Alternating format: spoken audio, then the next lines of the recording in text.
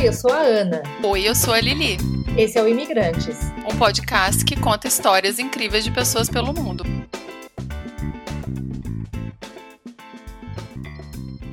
Oi, meninas! Estamos de volta, mais um Imigrantes Podcast. Oi, Ana. Boa tarde. Boa tarde, Natasha. Oi, meninas. Oi, um prazer enorme estar aqui com vocês de novo. Não sei se a gente vai contar, que é de novo. Pode contar. A gente conta os desastres.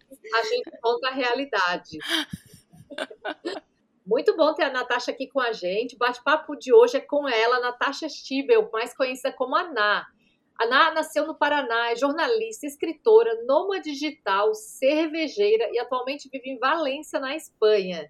Isso aí. Você já quer que eu chegue chegando? Posso chegar chegando, então. Mas, escritora, você foi generosa comigo, hein? Quem sabe um dia, né? Mas jornalista, é isso. E sou amiga de vocês, né? De longa data. Longa saudades, aliás, né? Saudades de vocês, saudades no mundo. Mas é um prazer enorme estar aqui. Hoje a gente vai falar um pouquinho sobre um pouco da minha história, eu acho, né? Mas também quero trocar ideias com vocês, porque... E queria dizer que já sou ouvinte do podcast, estou amando e agora estou me sentindo muito pressionada, porque tem muitas histórias muito legais sendo contadas aí. Quero ver se o que eu tenho para contar aqui vai ser tão legal quanto tudo que eu já ouvi, hein? Ô, Ná, só que sabe que tem uma coisa que é muito engraçada, às vezes a gente conversa com as pessoas e tem muitas pessoas que falam, né? Ah, mas eu não tenho nada interessante para contar. Gente, é impossível, todo mundo tem uma história para contar, né? E toda história pode ser legal também, por isso que a gente está muito feliz de te ter aqui hoje. Nossa, muito. E a sua história é muito inspiradora também, porque você foi uma das primeiras nômades digitais que eu conheci. Não sei, há muito tempo atrás, não sei quantos anos atrás, mas quando tudo era mato no nomadismo digital, acho que porque a gente já teve uma conversinha, vamos dizer, nos bastidores. Mas eu acho que as pessoas nem usavam esse termo e essa história de vocês, né, sua e do João, eu acho muito interessante. E como vocês são imigrantes, assim, vamos dizer, atípicos, porque vocês já moraram em muitos lugares, por um tempo razoável para ser turista, vamos dizer, mas por um tempo pequeno para ser imigrante, mas, né? Então vocês experimentaram muita coisa.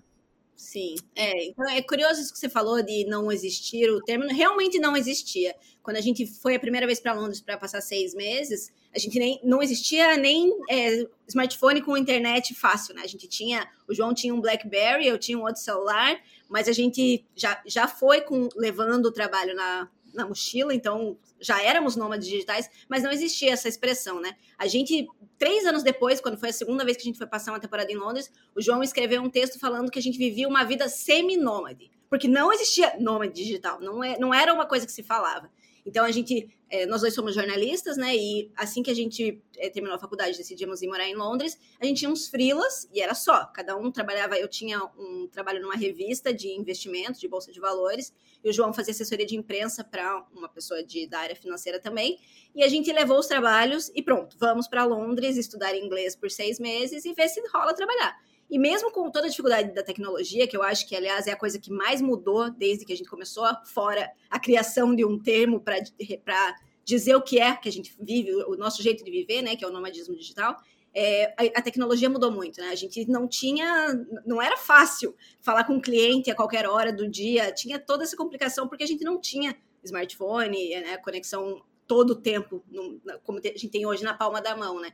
Mas a gente já trabalhava de casa, então, com esses nossos 2 freelas, e o objetivo era estudar inglês por 6 meses e voltar para o Brasil e aí ver qual era. Só que aí a gente percebeu que funcionava muito bem, que a gente conseguia trabalhar de casa, primeiro, né? Que era a primeira vez que a gente tinha essa experiência de trabalhar de casa. Aliás, o que ano passado, no começo da pandemia, para muitas pessoas foi, meu Deus, vou trabalhar de casa, para nós já era algo que a gente já fazia desde 2010, né? Então faz 11 anos que a gente tem essa vida assim, um pouco diferente, semi-nômade, nômade digital, chame como quiserem, porque uma característica do nosso jeito de viver é que a gente tem base, a gente prefere ter uma base, né, como a Ana falou, agora eu estou em Valência, na Espanha, mas já tivemos base em Londres, em Buenos Aires, um tempinho menor na Califórnia, e aí mais 2 anos e pouco na Itália, né, então, e fora isso, as pequenas viagens que a gente faz, sempre com o objetivo de não só fazer o turismo, mas também viver um pouco a cidade, né? E aí sempre carregando o trabalho.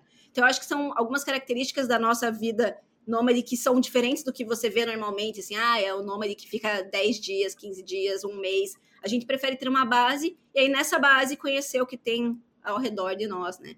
Apesar de que faz 1 ano e meio que a gente não sai de Valência, né? Desde que a pandemia começou, a gente não saiu de Valência. Então, esse foi o ano mais atípico. Nossa, na minha vida, nunca tinha ficado tanto tempo sem sair de uma cidade. Mas ao mesmo tempo está sendo super legal. Valência é uma cidade incrível. Quem não conhece, aliás, deveria conhecer, porque é uma cidade maravilhosa para se viver e para se visitar. Então, já aproveito para deixar o recado aí, que venham visitar Valência, vale muito a pena. Conta um pouquinho, como é que foi essa história de migrar? Como é que era a vida de vocês no Brasil, a tua vida no Brasil? Quem era a Natasha, sonhos, expectativas, antes de morar fora? E quem é a Natasha hoje, depois de passar por tudo isso, tantos lugares, tantas pessoas, tantas casas, né? Sim. E até a vida profissional, né? Eu sempre fui muito, muito sonhadora, desde pequena, e eu acho que uma das coisas que me fez gostar muito de viajar é uma culpa dos meus pais, porque meu pai é funcionário público e a gente morou em várias cidades quando eu era criança e adolescente, né? Então, desde sempre teve essa pira de onde a gente vai, para onde, né, o que a gente vai fazer, qual vai ser o próximo passo, o próximo destino. O que às vezes é ruim, né, que a gente vive sempre com o próximo em mente, mas ao mesmo tempo faz você pensar como você vai realizar esses planos, né?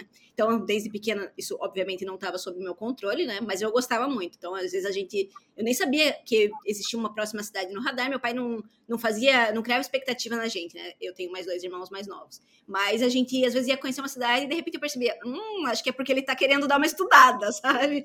Então, sempre foi isso, sempre gostei muito de viajar. E quando eu tava no ensino médio, eu decidi, logo que der, eu quero passar uma temporada em Londres. E aí fiquei 3 meses no fim do primeiro ano da faculdade, fiquei 3 meses em Londres estudando inglês. E quando eu voltei, eu fiquei 3 meses chorando, porque, meu Deus, me apaixonei, era o meu lugar no mundo, queria muito morar lá. E aí eu decidi que assim que eu me formasse, eu queria passar essa temporada em Londres, né? Porque eu estava no primeiro ano da faculdade, ainda tinha um longo caminho, né? E aí, no ano seguinte, eu fiz um intercâmbio para Disney, eu trabalhei na Disney por 3 meses também, foi uma experiência maravilhosa, que eu recomendo para todo mundo, que é um intercâmbio que a única questão que você tem que estar dentro da faculdade, então assim, você pode ter 60 anos, se estiver na faculdade, você pode se candidatar. Então, às vezes, volta e meia eu falo que eu tenho vontade de fazer uma segunda faculdade só para fazer de novo essa experiência. E acho que uma segunda faculdade. Exato. E eu acho que isso fala um pouco também, porque eu sempre fui muito Disney freak, assim, nossa, amava tudo da Disney, sempre sonhei, e eu nunca tinha ido nem como turista. Minha primeira vez na Disney foi para trabalhar, então foi muito, muito legal, né? Aliás, um dos momentos do meu trabalho mais memoráveis foi o dia que eu tava no trabalho, assim, eu tava em uma posição que eu ficava num brinquedo. O meu brinquedo era o Dinosaur, no Animal Kingdom. E aí, durante o dia do trabalho, você passava por cada uma das posições. Aí eu estava numa posição que eu conseguia ver câmeras de segurança. E de repente eu olhei e falei, conheço essa pessoa. Aí era o Bebeto, jogador de futebol, né, da Copa de 94. E aí, logo em seguida, eu consegui trocar de posição. Eu falei, meu Deus, eu preciso ver o Bebeto, né? Aí veio um carrinho, o carrinho dele estava saindo do brinquedo. Um carrinho antes dele veio um menino. E eu falei, aquele cara que tá atrás de vocês é o Bebeto? Ele falou, sim, é meu pai. Deu, meu Deus, você é o menino que ele embalou naquele gol plástico, né? Então, foi uma experiência muito legal. E depois eu também vi o Oscar, jogador de basquete. E a minha maior frustração trabalhando na Disney foi que o dia que a Sandy foi no meu brinquedo, eu tava de folga. Então, assim, maior tristeza da vida, né? Você é fãzona, né? Você é cringe. A coisa da semana é isso, essa palavra. Tá me irritando já. Você é cringe, então, super cringe. É fã da Sandy, toma café, Disney. Ih, a cringe pessoa. Então, exatamente, a representação dos millennials. Mas, enfim, então, aí eu acho que essas histórias, elas ajudam a gente a entender, hoje olhando para trás, né? Ajudam a entender quem eu era e quem eu sou, né? Tipo, tudo isso foi fazendo parte da minha história e me ajudando a saber o que eu queria para frente. E aí entra um pouco de... Engraçado que os Geração Z não falaram nada de astrologia, mas eu acho que talvez entre alguma coisa. Mas eu acho que é porque eles gostam também, né? Vai ver, eles ainda falam de astrologia, não dá pra reclamar de algo que, né? Eu sou sagitariana, então, né, que já tem essa coisa do mundo, de viajar e aventureira, mas o meu ascendente é Capricórnio, que é um signo muito mais focado. Então, eu acho que eu misturo bem isso, sabe? Mais pé no chão. Então, tem um equilíbrio disso. E aí, eu acho que até dá para entender essa questão por exemplo, que a gente não consegue, eu e o João, né, a gente não consegue se imaginar tendo uma vida 100% nômade, sem base, porque justamente você precisa do foco, você precisa do teu lugar, sabe? Então, aí entra a questão da astrologia, né, que eu sou sagitariana com ascendente em Capricórnio. Então, foi essa construção que veio me moldando ao longo do começo da minha vida, né? E aí, nos últimos anos, eu acho que eu fui só entendendo cada vez mais o que eu quero, assim, a gente... Tanto eu quanto o João, a gente tem uma empresa, né, uma agência de marketing de conteúdo, temos alguns clientes, nossos clientes são todos do Brasil, e a gente já trabalhou muito, já foi muito workaholic. E é uma coisa que eu tentei deixar para trás nos últimos anos, porque eu percebi que a gente estava, muitas vezes, que nem morando em Londres, passava muitas horas trabalhando, muitas horas pensando no trabalho, e cada vez mais eu tenho entendido que, a vida não pode ser... O trabalho, ele é uma parte muito importante, continua sendo, eu adoro o que eu faço, mas adoro ainda mais o que eu faço fora das horas de trabalho, né? Então, acho que isso é um pouco do que eu fui, do que eu sou e do que quero ser para frente também.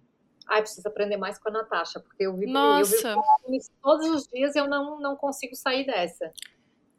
Não, gente, eu preciso aprender com quem gosta, porque, gente do céu, não tem nenhum problema com isso. Eu não nasci para trabalho, total, eu e Tim Maia ali, ó, juntinho, porque coisa que eu gosto é aproveitar a vida, eu tô no lugar certo. Aqui nessa Espanha, as pessoas sabem viver, ninguém vive para trabalhar, as pessoas trabalham porque precisa, assim, eu acho que a gente tem que ser responsável no trabalho, saber o que a gente precisa fazer, cumprir com as expectativas que as pessoas, né, que uma pessoa que te contrata e te paga, fazer o dinheiro que essa pessoa te paga valer. Mas assim, gente, trabalho não é você, sabe? Você vai aposentar um dia, você vai parar de trabalhar. E o que você gosta? A gente sempre faz essa pergunta aqui, né, Ana? O que você é? Se você precisar não falar do seu trabalho, do seu marido, do seu filho, da sua mãe, né? Você, sem ser filha de uma pessoa, casada com uma pessoa, trabalhando, né, empregado disso, você é o quê? O que você gosta? O que você faz, sabe? É uma coisa que eu me pergunto muito, mas a minha situação é diferente da sua, né? Porque eu não me encontrei nas coisas que eu estudei. Eu me encontrei numa profissão que eu não ganho dinheiro com ela ainda, talvez um dia, mas não paga as minhas contas. Então, acho que isso ajuda, mas, né, é um troço pra gente parar e pensar, porque, né? Com certeza. Com certeza. E a Ana também é jornalista, né? Com certeza, quando ela saiu do Brasil, ela trabalhava para os clientes do Brasil, a comunicação também era muito diferente, né? Era uma mídia muito tradicional. E a gente sabe, porque eu sou jornalista de formação também, né? Bom, eu acabei caindo numa outra profissão, numa outra carreira que eu jamais imaginei, mas que no fim paga as minhas contas. E é onde às vezes eu quero fugir dela e eu não consigo como jornalista para conseguir. E aí, de repente, eu fico, gente, agora que eu tô aqui, né, estável financeiramente, que aí com certeza traz essa estabilidade emocional também. Eu fico pensando assim, tá, mas agora o que eu posso fazer? Então, de repente, que eu já possa largar esse emprego, eu posso começar outra coisa. Então, assim, a gente tá nessa busca, sempre numa busca, né? E na comunicação não deixa de ser diferente. Eu sempre penso em voltar para a comunicação, mas a comunicação, ela precisa ser renovada de tempos em tempos, porque ela muda muito, né? Eu acho que, se eu parar pra pensar, é quase uma profissão diferente a que eu faço hoje da que eu fazia 10 anos atrás, sabe? Mudou muita coisa, né? Primeiro, obviamente, com a tecnologia, mas os meios de comunicação e a linguagem e os cuidados que a gente tem que ter, né? A gente vive na era aí de uma desinformação muito grande, né? E fake news, e enfim, é muito complexo. Coisas que há 10 anos, claro que, óbvio que existia, mas era diferente, né? Sem redes sociais, tudo era muito diferente, né? Início das redes sociais.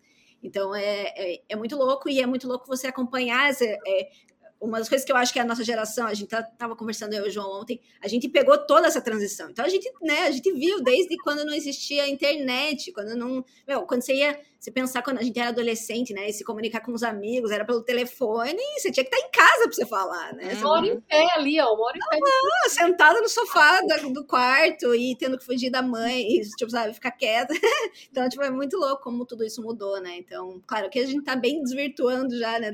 Mas é que é um assunto interessante, né? A gente falar da evolução que aconteceu e acho que acaba influenciando também a possibilidade de existir a possibilidade de você poder ser nômade, né? Que antes não tinha, justamente porque isso não era possível.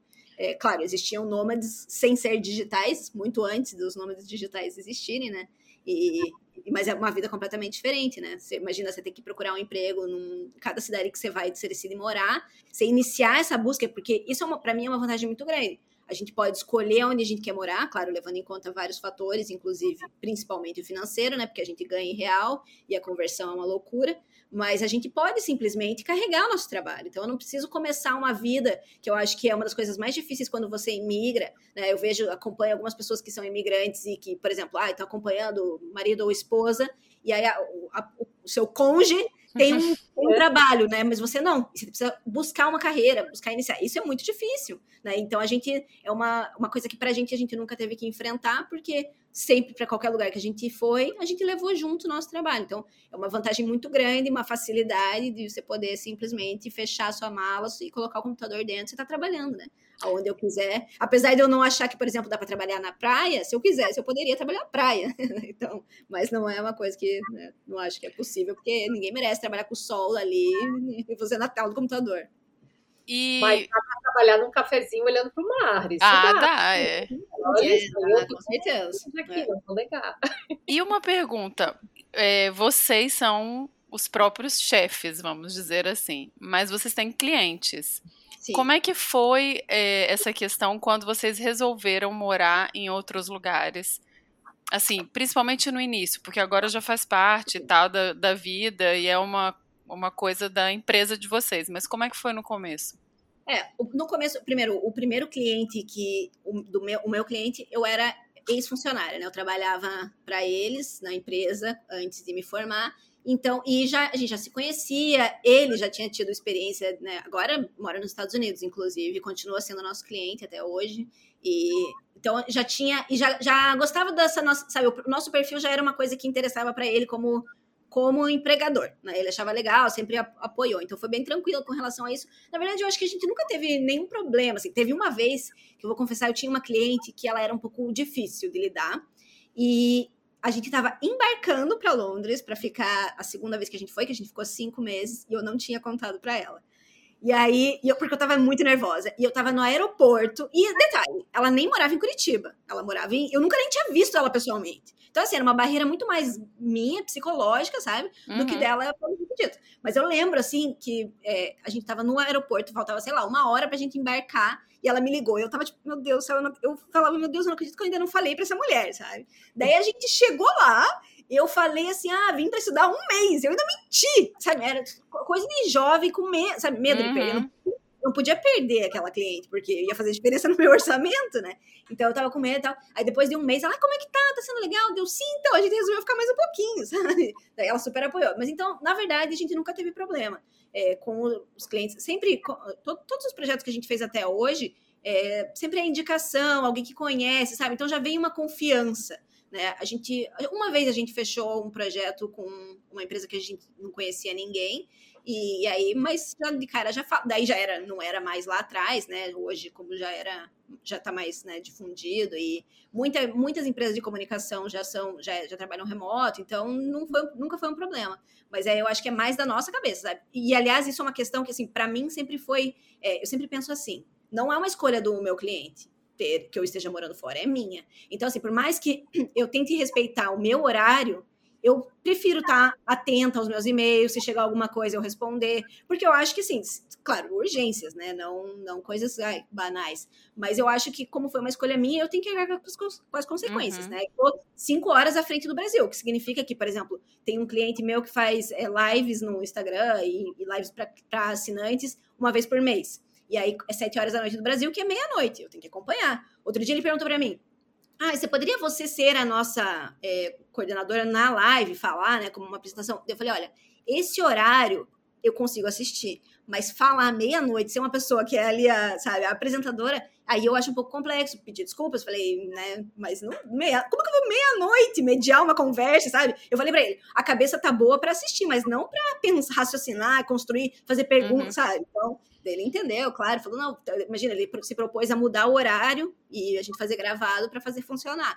Mas aí são coisas que, assim, tem isso, sabe? Volta e meia a gente tem curso que a gente quer fazer e que, putz, os horários não funcionam. Então, né, daí já, claro, fugindo um pouco da sua pergunta que dizia respeito aos clientes. Mas então, com o cliente em si não tem esse problema, só realmente o que pesa é a questão do fuso horário, que, né, o que eu acho ótimo que a gente está à frente, porque quando a gente ficou na Califórnia, a gente estava atrás, eu acordava sempre com a sensação que eu estava devendo coisas. Era horrível. Aqui não, porque eu sempre entrego antes. Quando o cliente acorda, ele já tá cheio de e-mail, né? Tudo feito. Então, eu acho mais fácil estar à frente do que atrás. Claro, mas é tudo ponto de vista, né? E experiência. Mas, para mim, funciona melhor assim. E acho que hoje a gente tem uma dinâmica que funciona bem com os clientes que a gente tem também. Tudo relação de confiança de muito tempo, né? Que nem a Venda Mais, que a gente trabalha desde que a gente era estagiário lá dentro da empresa. Desde 2007 eu trabalho lá. Então, imagina... São muitos anos. Eu comecei com estagiária, hoje a gente cuida do produto inteiro, né? Então, já extrapolamos a questão jornalística. Hoje faz muito mais coisa dentro de um cliente. Então, isso é legal que você vai desenvolvendo relações de confiança e consegue crescer dentro de um projeto. Vocês trabalharam na produção, ou estão trabalhando na produção de um projeto maravilhoso sobre a questão da sustentabilidade, né? Como é que tá isso aí? Acho que é interessante porque vocês conseguem ver a sustentabilidade e as coisas que estão, os projetos que estão acontecendo nas cidades que vocês passam. Então, sim, é muito legal isso aí. Como é que vocês planejam? Esse é o projeto, a Economia B, é um projeto que surgiu, é um projeto nosso, né? Não tem ninguém por trás. Então, aliás, é o que a gente está trabalhando muito para ver como a gente vai conseguir viabilizar economicamente o projeto. A gente está, nesse momento, desenvolvendo, ele já está no ar, a gente já está em mais de um ano trabalhando nele, está super legal, mas apesar de a gente tratar ele como um cliente, ele é um cliente que não paga, né? Então, mas é muito legal, que nem umas 2 semanas, o João foi acompanhar um evento, porque, assim, é uma preocupação cada vez maior, né, todo mundo, né, precisa preocupação com as mudanças climáticas e a Agenda 2030 da ONU, né, que visa atingir 17 objetivos de desenvolvimento sustentáveis para fazer o mundo melhor para todo mundo, e tem objetivos nas mais diversas áreas. Valência é uma cidade exemplo em relação a isso. Eles têm vários projetos na área de sustentabilidade. Uma coisa muito curiosa, que até a década de 70, mais ou menos, a cidade tinha uma malha de tram, né, o metrô de superfície, muito grande, e que eles resolveram, na hora de modernizar a cidade, tiraram. E aí agora eles decidiram que até 2025 eles vão reativar boa parte dessa, sabe? E é tudo em questão de projetos de sustentabilidade, de visar uma cidade feita para as pessoas, né? E aí, então, a Economia B, eu ia contar aí que o João teve um evento para falar sobre as novidades desse projeto, e aí uma curiosidade que até tem a ver com a pergunta que vocês fazem da língua, a Valência tem dois idiomas oficiais, né? Que é o valenciano e o castelhano. E o João não viu o evento na página da prefeitura, o anúncio estava em valenciano, mas ele jamais imaginou que o evento ia ser quase 80% dele em valenciano, né? Daí uma hora eu mandei mensagem perguntando, e aí, como tá? Ele, a parte que eu tô entendendo tá bem legal, mas o problema é que, tipo, né, então tem isso, né? Mas é muito legal realmente acompanhar evoluções de cidades, e não, daí a gente sempre tem esse olhar, né? E aí é curioso, não só na Economia B, né? Mas na época que a gente tinha o blog de viagem também. Você sempre procura a pauta, né? Eu acho que você ser jornalista é você não desligar. Você tá sempre olhando qualquer coisa com viés de uma pauta. E aí surgem projetos por causa disso, né? Você começa a perceber a evolução do mundo caminhando para uma coisa diferente, e você vê, como eu posso usar isso a favor do meu trabalho, né? A Economia B surgiu numa viagem. A gente foi para Amsterdã cobrir um evento que não tinha nada a ver com o tema, e aí o João estava pesquisando, a gente ia cobrir um evento para clientes, né?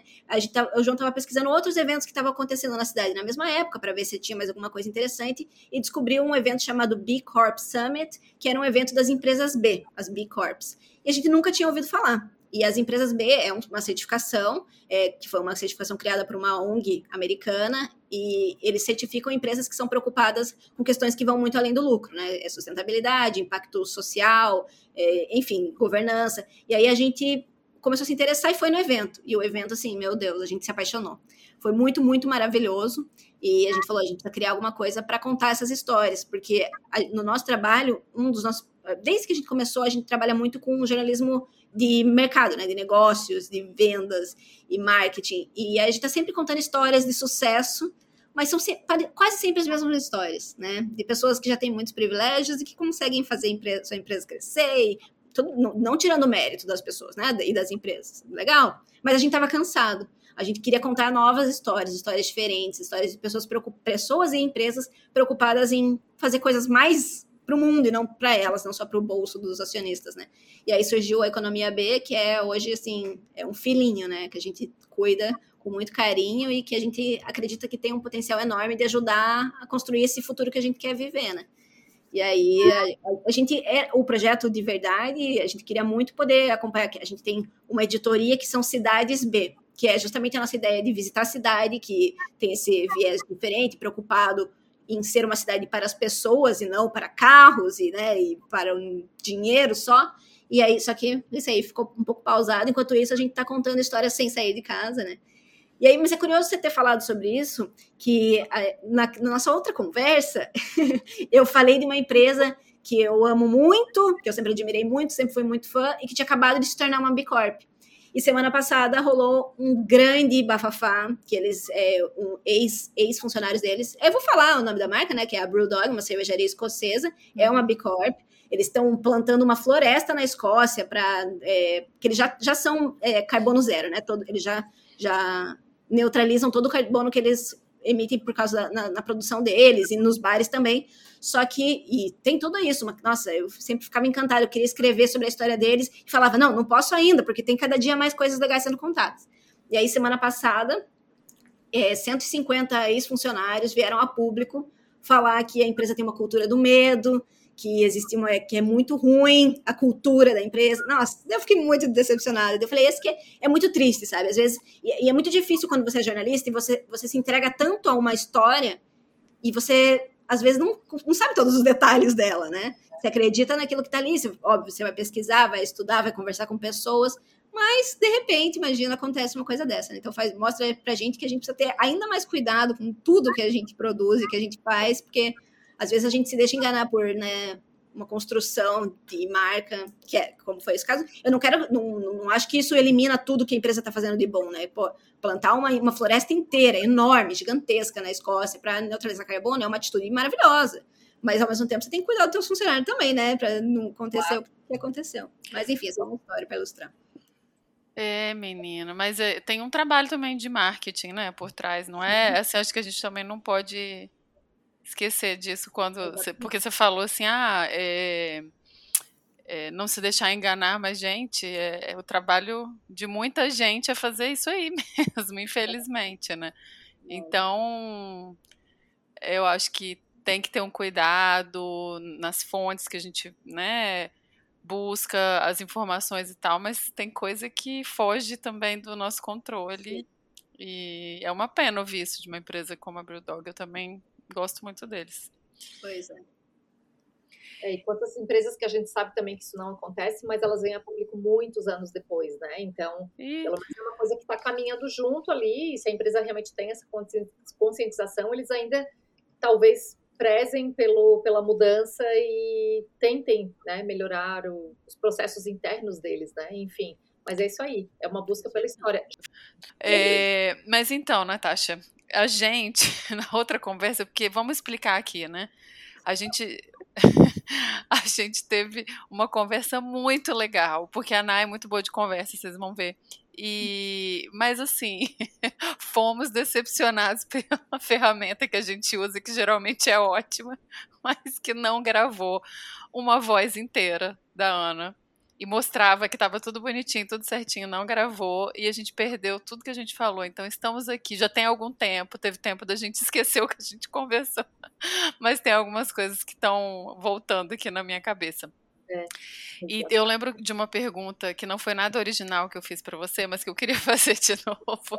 Já sei. Porque eu acho que é uma dúvida das pessoas, porque você trabalha com seu marido e vocês tem esse estilo de vida é junto, né? É uma parceria de vocês, tanto profissional quanto pessoal. E aí, muito Faustão agora.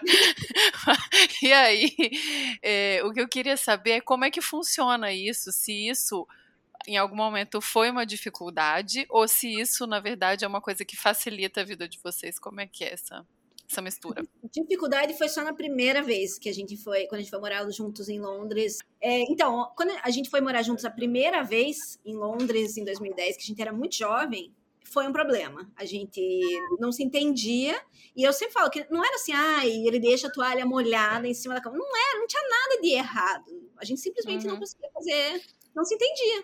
Mas foi, assim, um acerto de contas logo de cara. A gente, na verdade, eu falei para ele assim, o sonho de vir morar em Londres era meu. Você veio porque você quis, né? E eu não tenho dinheiro pra gente morar separado. Não existia essa possibilidade de eu simplesmente falar, beleza, eu vou procurar um lugar, você vai procurar outro e a gente se separa aqui. E isso tava, assim, bem no começo da viagem. A gente ia ficar 6 meses, a gente não tinha nem 2 meses morando juntos e não conseguia se acertar. E aí eu falei isso pra ele, aí, tipo, acho que ele falou, bom, então o que eu vou fazer, né? Tem que aguentar mesmo. E aí a gente começou ali a alinhar. Mas o trabalho não era um problema, foi simplesmente o morar juntos pela primeira vez. O trabalho sempre funcionou bem. Aliás, nesse começo a gente tinha bem separado os trabalhos, cada um tinha seu cliente. Hoje já não é mais assim, hoje a gente faz tudo, né?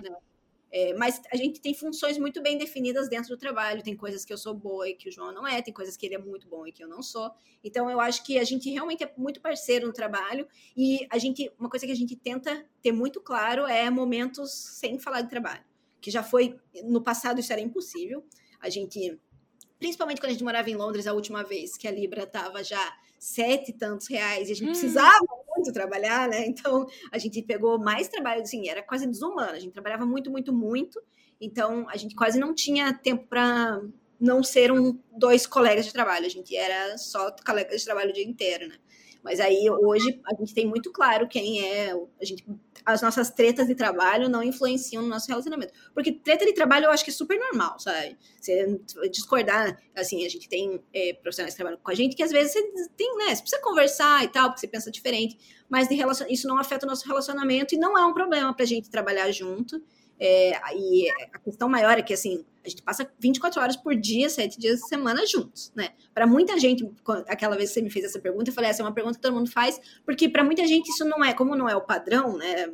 Pô, a maioria das pessoas, do casal, cada um tem o seu trabalho. O nosso não é. Mas nunca foi um problema. A gente se dá super, super bem.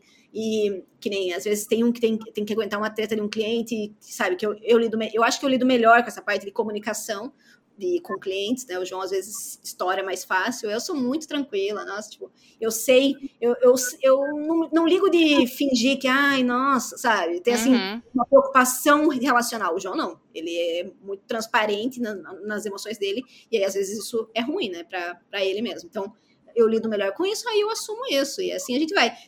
Por exemplo, tem uma época que a gente teve uma treta com um cliente que o João falava, agora esse cliente é teu, se vira, sabe? E beleza, vamos aí. Então é isso, é saber juntar as forças, né, e um apoiar o outro nas fraquezas, porque todo mundo tem, né, ninguém é perfeito, então é muito bom você poder dividir. Eu acho que isso ajuda a gente a fazer um trabalho melhor, justamente porque nós somos sempre 2, né, claro, ainda tem outros profissionais que a gente conta com ajuda, mas a gente é sempre pelo menos 2, e 2 pensam melhor do que um em qualquer circunstância, né, mas em termos de funcionar, funciona super bem. Aí eu adoro, eu acho que eu não consigo me imaginar. Outro dia eu estava até pensando que a gente chegou a cogitar no começo da pandemia, a gente perdeu 2 clientes, assim, numa porrada, assim, sei lá, menos de um mês. Um deles até a gente já voltou a trabalhar com ele depois que as coisas melhoraram, mas o outro não, a gente perdeu mesmo. E eu cheguei a cogitar procurar um emprego. Eu falei, se a gente perder agora tudo e, né, a moeda subindo no começo da pandemia, a gente perde 2 clientes. O real se desvalorizando e as contas continuando chegando, né? Ao contrário, apesar de eu não poder falar isso, que a geração Z não gosta, que a gente fala dos boletos. Dos boletos, porque eles não sabem do que é pagar boleto ainda, né? Deixa. Exatamente. Então, eu cheguei a cogitar, e eu lembro que eu pensei nisso, tipo, meu Deus, como vai ser eu trabalhar sozinha numa empresa depois de tantos anos, sabe? Porque a troca é muito importante para o nosso trabalho. Às vezes, por exemplo, eu tenho que escrever um e-mail importante, eu não mando sem o João olhar. sabe? Ele também faz a mesma coisa. Às vezes ele fala, você é minha ombudswoman. Ele fala, que eu vou lá e dou uma olhada. Putz, achei que você foi meio grosso aqui, sabe? Então a gente, em todos os momentos, nós somos dois. E aí quando eu pensei que eu poderia ter que procurar um emprego, me deu um medo, uma insegurança. O que também é perigoso, claro, né? Porque eu sei que a gente conta um com o outro, mas e se um dia a gente não contar? Sabe, eu fiquei com medo de não confiar em mim mesma sozinha. E foi meio assustador pensar sobre isso, porque eu nunca nem tinha passado pela minha cabeça, né? Eu pensava, meu Deus, será que sozinha eu conseguiria uma vaga, sabe? Aplicar para uma vaga e conseguir um trampo legal? Não sei. Então, por isso que isso mostra que a gente, como time, funciona muito bem, mas que talvez eu tenha que pensar em mim também individualmente, porque preciso funcionar bem também sozinha, né? A gente acaba se apoiando demais às vezes, né? E sei lá, mas vai que um dia a gente precisa ser um de volta, né? Não de relacionamento. Mas você não acha que isso pode acontecer em qualquer trabalho? Assim, não só com um relacionamento amoroso? Eu acho que a gente pode ter uma troca muito boa e não conseguir se desvencilhar e se imaginar em outro lugar ou se imaginar fazendo outra coisa. E essa insegurança, às vezes, bate até quando a gente não tem isso, tá? De medo. Ai, meu Deus, será que eu vou conseguir? Eu acho que é muito normal, muito natural, assim. Não... tem razão. De repente até um cliente novo que vai entrar, que é muito diferente do que vocês fazem, enfim. Toda novidade, ela gera aquele medo inicial. Eu acho que é bom você estar viva, se você sentiu isso. Se você não sentisse, seria um problema maior, eu acho. Mas é que, sabe, essa aí é uma conversa um pouco paralela, mas é uma coisa que eu acho que o amadurecimento trouxe uma insegurança que não existia antes, sabe? Eu era muito confiante, mais jovem, e eu acho que eu não sei, eu acho que a gente se torna mais crítico, mais preocupado, sabe? Quando você é jovem, você tá, né, se faz e pronto, e voa, e se acha forte, se acha foda. Hoje eu já sou mais pianinha, assim, sabe? Eu faço meu trabalho, me dedico muito, mas eu não sou mais aquela pessoa que, meu Deus, eu sei que eu posso fazer qualquer coisa. Então, assim, acho que faz parte, claro. Ignorance is bliss, não é? Eu acho que também, eu sinto muito isso. Eu acho que conversando com amigas, a gente fica mais medrosa com o tempo, porque a gente sabe o que pode acontecer, as consequências. Medrosa, assim, né? De sentimento, não que isso vai paralisar a gente, mas... Sim, claro. Acho que é um caminho natural também da juventude para a vida adulta, né? Porque quando a gente é jovem, a gente sabe que tem tempo, vai conquistar tudo, deu errado, recomeça.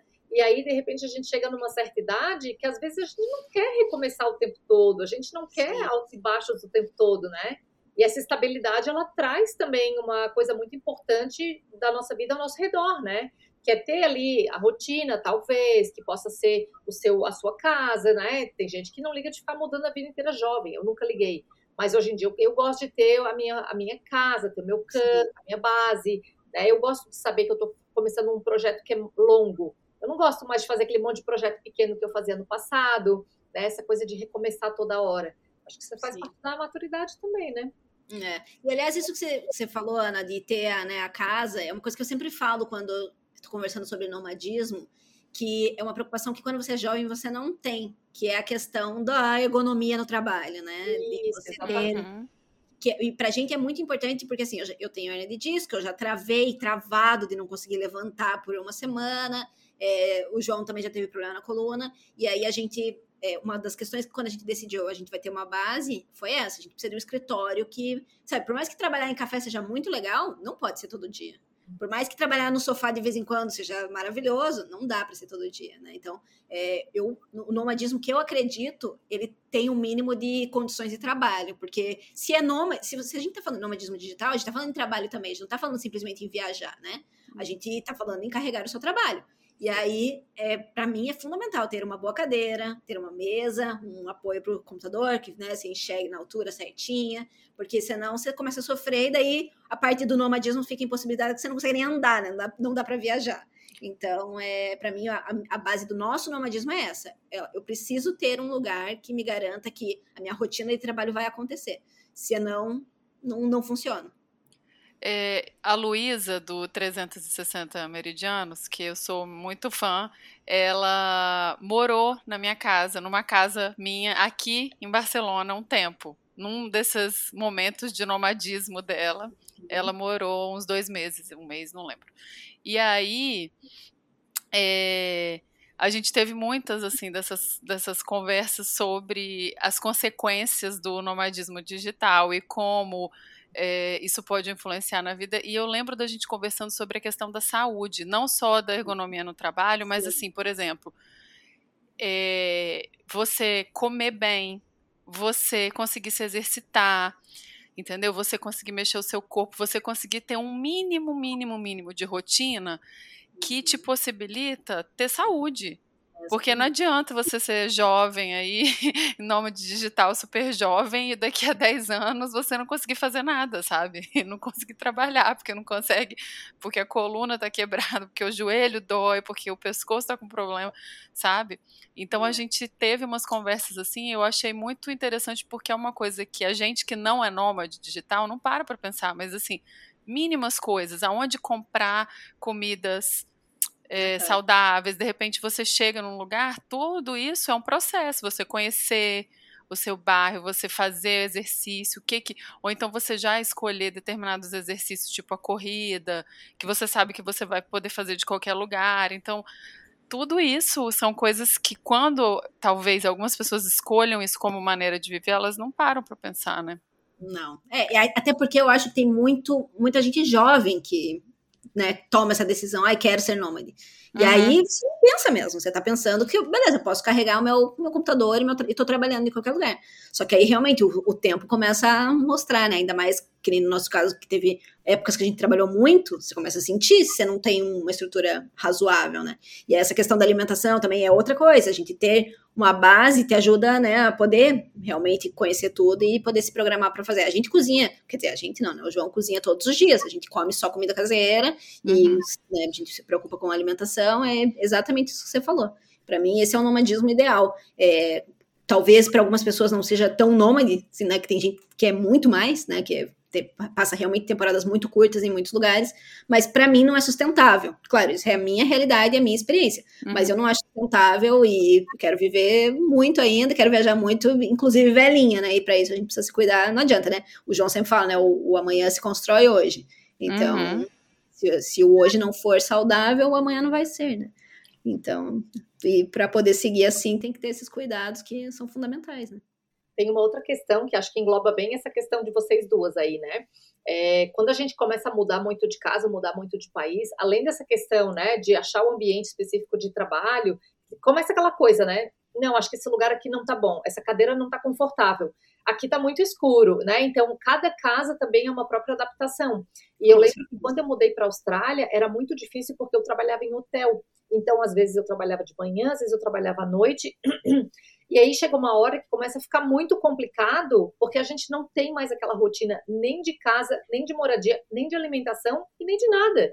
Porque no fim tu nunca sabe quando vai poder ir na academia, não pode pagar aula específica, sei lá, de pilates, porque não dá para ir, né? Então, no meu caso, o que foi fácil começar a fazer foi criar a minha rotina, independente se eu vou trabalhar de dia à noite, independente se a minha cadeira vai sentar aqui ou lá, era sempre a mesma. Eu comecei a acordar sempre no mesmo horário, fazer as refeições nos mesmos horários, independente do que eu estivesse fazendo naquele dia. Eu tentava adaptar minha rotina para ela funcionar da mesma forma, né? De horário de acordar, de dormir, e aí das outras coisas diárias que eu teria que englobar, né? E foi isso que acabou meio que salvando, assim, porque chegou uma hora que a vida era muito complicada, tudo era muito perdido, não sabia se acordava e lavar roupa, se acordava e ia na praia, se tinha que trabalhar naquele dia ou não, né? E realmente é muito complicado essa coisa de se acostumar a morar fora e mudar o tempo inteiro, né? Uma pergunta que eu queria fazer, que eu acho que eu fiz da outra vez também, como vocês moraram já em muitos lugares e tem essa questão de ter uma base, você se sente uma imigrante mesmo? E como você se sente assim? Você se sente moradora mesmo do lugar? Como é essa questão para vocês? Eu acho essa pergunta excelente e eu acho que ela varia, a resposta dela varia do lugar, né? Que nem aqui em Valência, eu me sinto total moradora, já, sabe? A gente tá aqui já faz 2 anos e, bom, por causa da pandemia, 1 ano e meio realmente só na cidade, então, para mim isso intensificou minha relação com a cidade, o que foi muito curioso, porque quando a gente veio para cá, muita gente me falava, você vai amar Valência é maravilhosa. E eu tinha uma conexão muito forte com a Itália, principalmente com Bergamo, que é a cidade que a gente morou por 1 ano e meio lá também. E para mim foi muito difícil. Eu cheguei aqui e eu não achava tudo tão bonito quanto eu achava na Itália. Eu falava, eu acho mais bonito. Eu ainda tenho uma paixão muito grande por Bergamo, não vejo a hora de voltar lá, que é uma cidade muito linda e muito pequenininha, né, para os nossos padrões, assim. Eu vim de Curitiba, que é uma cidade com 2 milhões de habitantes, morei em Londres, morei em Buenos Aires, e aí fui para Bergamo, que tem 100 e poucos mil habitantes, né. Já tinha morado, quando era criança, morei em uma cidade... na Itália a gente morou numa cidade com 3 mil habitantes, mas foi 3 meses só, né. E quando eu cheguei aqui, então, não foi essa paixão, não foi amor à primeira vista, assim, e todo mundo que vinha fala... A gente recebeu algumas pessoas logo no começo da nossa temporada aqui, todo mundo, nossa, cidade legal, e eu... nem acho tanto, sabe? E aí foi muito curioso que com a pandemia, logo que a gente ficou preso em casa por, sei lá, deu quase 3 meses, né? Uns 80 dias, né? E quando começou a reabertura e que a gente só podia sair de casa por curtos horários, né? Era, sei lá, 2 horas de manhã ou 3 horas de manhã e mais 3 horas da tarde.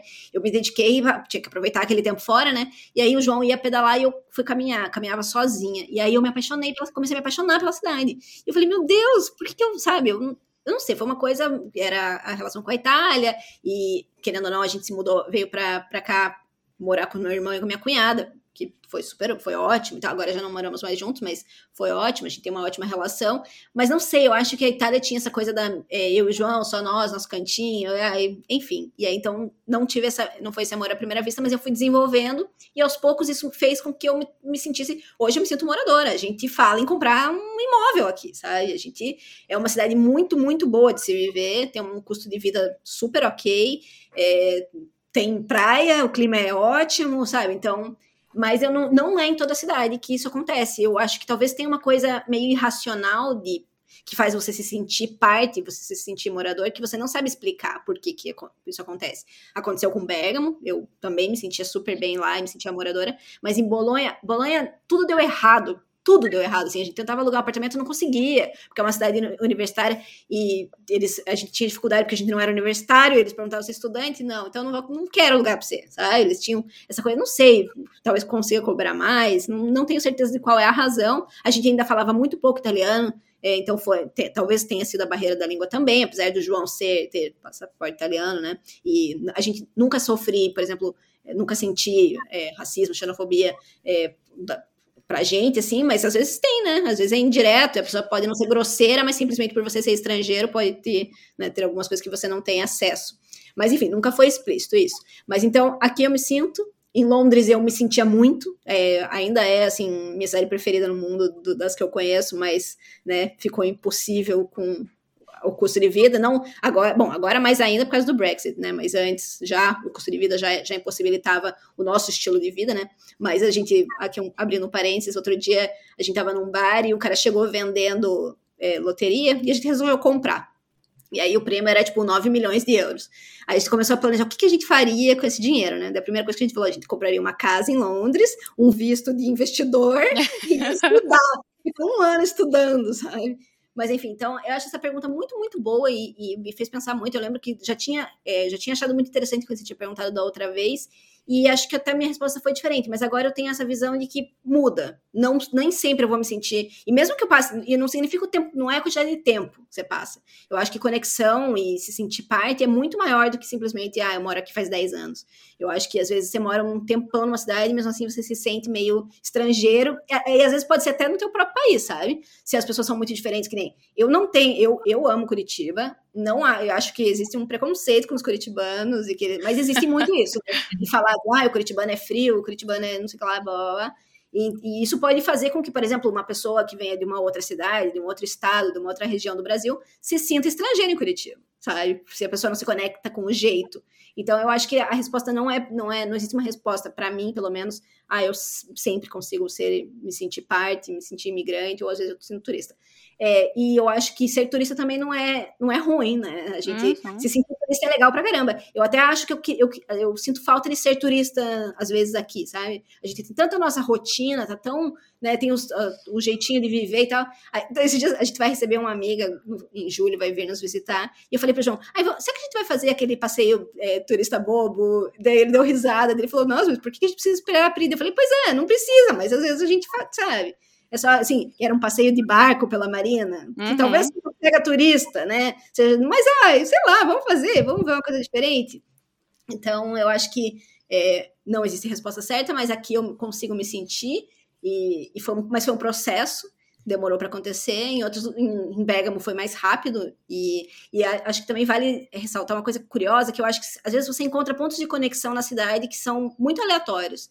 Em Bérgamo, eu me conectei muito com o time de futebol da cidade, muito, a Atalanta, eu virei torcedora, e o João fala, eu virei torcedora a ponto de assinar o Premier, o pay-per-view do campeonato italiano, para acompanhar. O João fala para mim, como é que tá o campeonato da Atalanta? Porque eu não falo assim, a Atalanta tá em quarta, não sei o quê. No resto dos times não me importa. Eu falo, a Atalanta ganhou. A Atalanta, sabe? Então, você tá acompanhando o campeonato da Atalanta, não é o campeonato italiano. E eu acho que é isso. Às vezes você encontra uma conexão, sabe? E aqui em Valência não tem uma coisa específica. Foi um processo da cidade.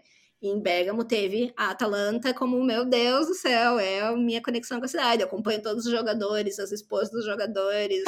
Que engraçado. Eu sigo todos eles no Instagram, mando pro João, tipo, veja que legal, não sei o que lá. Agora que tá tendo Copa América e Eurocopa, tem jogador da Atalanta jogando os 2 campeonatos. E aí, tipo, eu falei, você viu que não sei quem fez gol pela Argentina, sabe?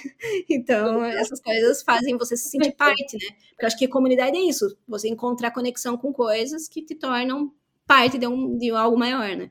Mas, ao mesmo tempo, é curioso eu falar isso, sendo que aqui em Valência eu não tenho nada disso específico, mas acho que foi o processo mesmo, o tempo, você vê as coisas, né, acontecendo, isso é muito legal. Eu vejo, a cidade é muito movimento, sabe, em termos de coisas acontecendo, de planejamento de futuro. Você vê, sabe, pô, olha que legal, estão construindo aqui um mercado, blá, blá. Então é bem interessante fazer parte. Acho que aí resume um pouco do meu pensamento. Acho que se deixar levar também, né? Porque eu vejo que às vezes a gente se prende um pouco, né? Tem muita gente que quando mora fora, e eu não culpo a pessoa não, porque eu acho que cada um tem uma história, cada um sai do Brasil por uma razão, né? A gente tem histórias diferentes no Brasil e fora dele, então, né? Não dá para exigir muito de todo mundo. Mas eu acho que quando a gente não se... Muitas vezes essa conexão pode partir ou não da gente, né? Pode Sim. começar ou não na gente, porque se você não conhece um lugar e uma pessoa, como é que você vai gostar ou desgostar disso, né? Então, se você se propõe a conhecer, a estar aberto, já é um passo bem grande, assim, para você se sentir em casa e não ficar vendo. Eu acho que xenofobia existe, vamos ser honesta, né? Mas a gente não pode ficar esperando ela acontecer, sabe? Com certeza. Se ela acontecer, a gente tem que tomar alguma atitude, mas assim, a gente não pode ficar assim, sempre esperando ela acontecer. Então, né, eu acho que é uma atitude ajuda também.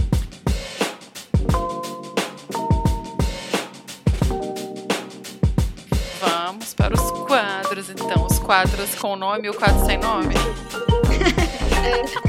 Então, a primeira história é isso, gente. Alguma história de flatmate, de vizinho, porque morando fora, a gente acaba dividindo casa com as pessoas muito, né? É uma coisa que não sempre acontece no Brasil, porque a gente já sai da casa dos pais para, de repente, casar ou morar sozinha. E aqui, fora na Europa em especial, os preços são altos, então a gente acaba dividindo o apartamento. Você tem alguma história de flatmate? Tenho. Primeiro só, a primeira casa que a gente morou em Londres, a gente dividia a casa com mais 1, 2, 3, 4 meninos. Daí tem uma curiosidade. Só que assim, a gente convivia muito pouco. Eu acho que justamente pelo fato da gente ter a nossa rotina diferente, né? Por exemplo, naquela época especificamente, a gente seguia o horário do Brasil. Era muito louco. A gente almoçava 4 da tarde, porque era meio-dia no Brasil. E tinha essa questão, porque eu trabalhava para a Bolsa de Valores. Então, eu tinha que trabalhar todo dia até o fechamento da Bolsa. E aí, a gente se habituou a fazer isso, né? Mas aí, a curiosidade é que a casa era aquelas casas típicas britânicas, né? Tipo, com vários pisos e tal. E aí, o banheiro ficava do lado do quarto do chinês que morava na casa. Aí, logo no começo, imagina, né? Um casal. A gente tinha 20 e poucos anos, primeira vez que ia morar junto. Você não fala de ir ao banheiro, você não fala essas coisas. Você tenta ser discreto, né? Você tá ali com vergonha do cara que você acabou de começar a morar junto. Aí o João, um dia ele demorou, e eu, sei lá, eu perguntei, nossa, por que você demorou? Daí ele falou, eu fui fazer uma visita ao chinês. Porque o banheiro ficava do lado do quarto chinês. E você acredita que até hoje a gente fala fazer uma visita? É bonitinho! Tipo, já sei, mas se demorar, não aconteceu nada, tá vivo, né? É muito engraçado, ficou isso. Mas a história que eu queria contar não é essa. Então, foi essa vez a gente dividiu a casa com essas pessoas, quase não tinha convivência. Mas daí, segunda vez que a gente foi morar em Londres, a gente dividiu a casa com um senhor que tinha seus 60 e poucos anos, super bom vivan, assim. Ele trabalhava 4 meses por ano no verão, ele ia pra Grécia para trabalhar como em barco, assim, para levar turista, né, para lá e para cá e tal. E aí, o resto do, tipo, esse período que ele ficava trabalhando na Grécia fazia o dinheiro dele pro ano. Então, ele quase não trabalhava. No fim do ano, ele acabou pegando até um bico em mercado e tal, mas ele quase não trabalhava, ficava curtindo a vida e tal, né? Mas, assim, tinha algumas características que a gente percebia. Ele usava sempre a mesma roupa. Ele poderia ter um armário cheio da mesma roupa, não sei, nunca entrei no quarto dele, né? Porque, assim, a gente convivia bastante com ele, porque como a gente trabalha de casa e ele não trabalhava, ele tava sempre por ali. E beleza, ele usava sempre a mesma roupa, sempre o mesmo casaco. Nunca senti odores ruins dele, vou ser bem sincera, mas nos 5 meses que a gente passou na casa dele, eu nunca vi, a gente só tinha um banheiro, eu nunca vi ele sair do banho. Nunca, nunca, nunca. E aí, uma vez, a gente... por causa dos meus cabelos, entupiu o box, né, o chuveiro. E aí ele chamou um cara para consertar e o cara falou, vai ser uma semana quebrando tudo. E aí a gente tinha uma outra banheira, né, aí, eu e o João Guilherme passamos a semana inteira, a gente enchia galão de água de 5 litros e um dava banho no outro, assim, sabe? Tipo, a gente esquentava, porque era aquelas banheiras que não tem chuveiro, né, o chuveiro, só aquele que fica só ali embaixo, né, pra encher a banheira mesmo. Então, eu e o João ia lá, a gente, era um parto. A Elô, nossa amiga em comum também, oferecendo, se quiserem vir aqui, não vou sair de casa pra tomar banho, né, tipo, ir tomar banho na casa, não era aquela, né, vizinha, ganhava 2 quadras, não, tipo, tinha que pegar ônibus, vai chegar lá em, sei lá, meia hora. Enfim, imagina, aí nesse tempo eu tive certeza, esse cara não toma banho, gente. Porque imagina, a gente ficou naquele empenho lá, tomando banho na banheira e nunca vi. Então, pra mim é uma curiosidade, assim. Claro, a gente sempre soube, né, que existe essa história que brasileiro toma mais banho do que todo mundo. E até eu li essa semana uma matéria falando que teve uma pesquisa agora na Inglaterra, as pessoas falando que a pandemia passou muitos dias em casa, tá meio que abolindo a história do banho diário. As pessoas estão tomando, tipo, um banho por semana. Então eu falei, acho que o Charles já... Nossa, falei Charles, não é Charles, é James. O James, desde aquela época, já aderiu a essa moda. Ele estava pronto para a pandemia, para não ter que tomar banho. Então, para mim, é uma curiosidade cultural, né? E que eu vi por ter dividido casa. Talvez, se não tivesse dividido casa, não teria visto. E, claro, isso não diz que todo mundo é igual a ele, né? Mas só que a gente viveu essa experiência curiosa de um senhor que não toma banho. Quem nunca? Oh, meu Deus. E você, Ana? Tem alguma história? Falando de flatmate e de banheira, eu sempre tive muita sorte, assim, com casas que eu morei, né? Sempre, gente, sempre. Eu sempre, 99% das vezes, eu morei com gente muito limpa e funcionava muito bem. Sou super amiga da maioria dos meus flatmates até hoje. Mas teve uma casa que eu morei, que acho que eu aguentei 2 meses, não mais que isso. Eu morava numa praia. Quando eu morei na Austrália, eu morei numa praia. E aí chegou uma hora, eu cansei, porque lá é tudo igual, né? Tudo igual, tudo é na praia, piquenique é na praia, encontro com os amigos é na praia, churrasco é na praia. Chegou uma hora, eu falei, gente, deve ter mais alguma coisa pra fazer nesse lugar. E aí eu resolvi morar no centro, porque eu pensei, é melhor passar a semana no centro, que é mais agitado, que tem mais opção, que tem coisa pra fazer. E fim de semana eu vou lá, visito eles e fico na praia, né? E aí eu meio que aluguei, assim, de correria, um lugar para ficar. E era um apartamento super bonito, muito bem localizado, grandão. E aí eu tinha os flatmates da Irlanda, e eles acordavam muito cedo para tomar banho. Só que, para trabalhar, muito cedo para trabalhar. E bebiam muito quando chegavam do trabalho, enfim, festa todo dia. Gente, só que aquela banheira ninguém limpava. Tinha uma banheira que, quando eu entrei lá, ela brilhava, assim, né? Que todo mundo entrou praticamente junto. E aí foi passando o tempo, foi passando. Só que eu já tinha me matriculado numa academia que era na frente do prédio. E olha a função, chegou um momento que era só eu que limpava. E eu falei, eu não vou ficar limpando isso aqui sozinha, né? Porque, enfim, a gente é brasileiro, o nosso padrão de limpeza é um pouco mais alto. E segundo, que eu não sou empregada de ninguém, né? Então não vou ficar limpando. Só que eu sou uma pessoa muito da manhã, assim, eu sou de acordar muito cedo. Então eu fazia questão, eu ia para a academia às 7 horas da manhã, vinha para cá, acordava praticamente para academia de pijama, né? Atravessava a rua, tava na academia, tomava banho na academia, voltava e me arrumava. E sábado e domingo eu tinha que fazer a mesma coisa. Às vezes eu não ia para academia, Mas eu ia na academia, tomava banho, ou à noite eu chegava, tomava banho na academia para casa. Eu falei, gente, tô morando praticamente nessa academia, né? E aí, Imagina. claro, durou pouco, porque ninguém merece ficar nessa função de tu ter que carregar roupa, e levar roupa, e shampoo, e coisa arada, né? Mesmo que seja do outro lado da rua, não dá. Então foi a única vez, assim, que acho que eu tive azar com morar junto nessa questão de limpeza. Foi só essa. Mas de resto tudo funcionou bem. Ah, eu tô lembrando, eu não sei se eu já contei essa história, se eu já contei, me perdoem, mas o meu não é de limpeza, não. Eu morava no prédio, e aqui em Barcelona tem o tal do pátio interior, que é assim, o prédio, ele tem como se tivesse um buraco no meio. Ou, na verdade, as janelas de dois prédios meio que se encontram e formam um buraco no meio entre os dois prédios. E aí você ouve e vê a pessoa muito perto, assim, de uma janela para outra. E aí o que acontece? Todo mundo ouve tudo, né? Tudo, tá? Então, minha gente, vocês podem imaginar. Um belo dia, morava eu e uma menina italiana e a gata dela. Eu tinha nessa época um namorado que morava entre o Canadá e o Timor-Leste. Quer dizer, né, eu não tinha ninguém aqui na cidade. Essa amiga minha estava numa fase meio monja, sabe? Também não estava levando ninguém em casa. Aí um belo dia chega uma carta imensa pra gente, falando que não aguentava mais as brigas de casal, as confusões. Mas uma carta muito grande. E aí, a parte do sexo, muito específica, assim, que eu não aguento mais ouvir vocês transando 24 horas. Por sinal, coitado desse homem, porque o prédio inteiro sabe que você tá fingindo menos ele. E a gente pegou aquilo, a gente, depois que passou o choque, a gente ria tanto e olhou assim pra gata, a gata dela era Olivia. Olivia, o que você tá fazendo aqui? Porque assim, nenhuma de nós duas levava ninguém. Eu tava numa fase início de Barcelona, descobrindo a cidade, eu queria curtir o dia, curtir as coisas. Barcelona é muito uma cidade de fora, né, de fazer coisa outdoors, e eu tava muito nessa pira, assim, fazendo nada à noite, namorando com um cara do outro lado do mundo, e, gente, a gente ria e falava, mas assim, desaforada essa pessoa mandar essa carta pra gente, sabe? E aí, vamos nós bater. Não, eu falei com ela só, isso aqui E não é era coisa... assinada a carta? Não. Falei, essa carta anônima não é de uma pessoa daqui.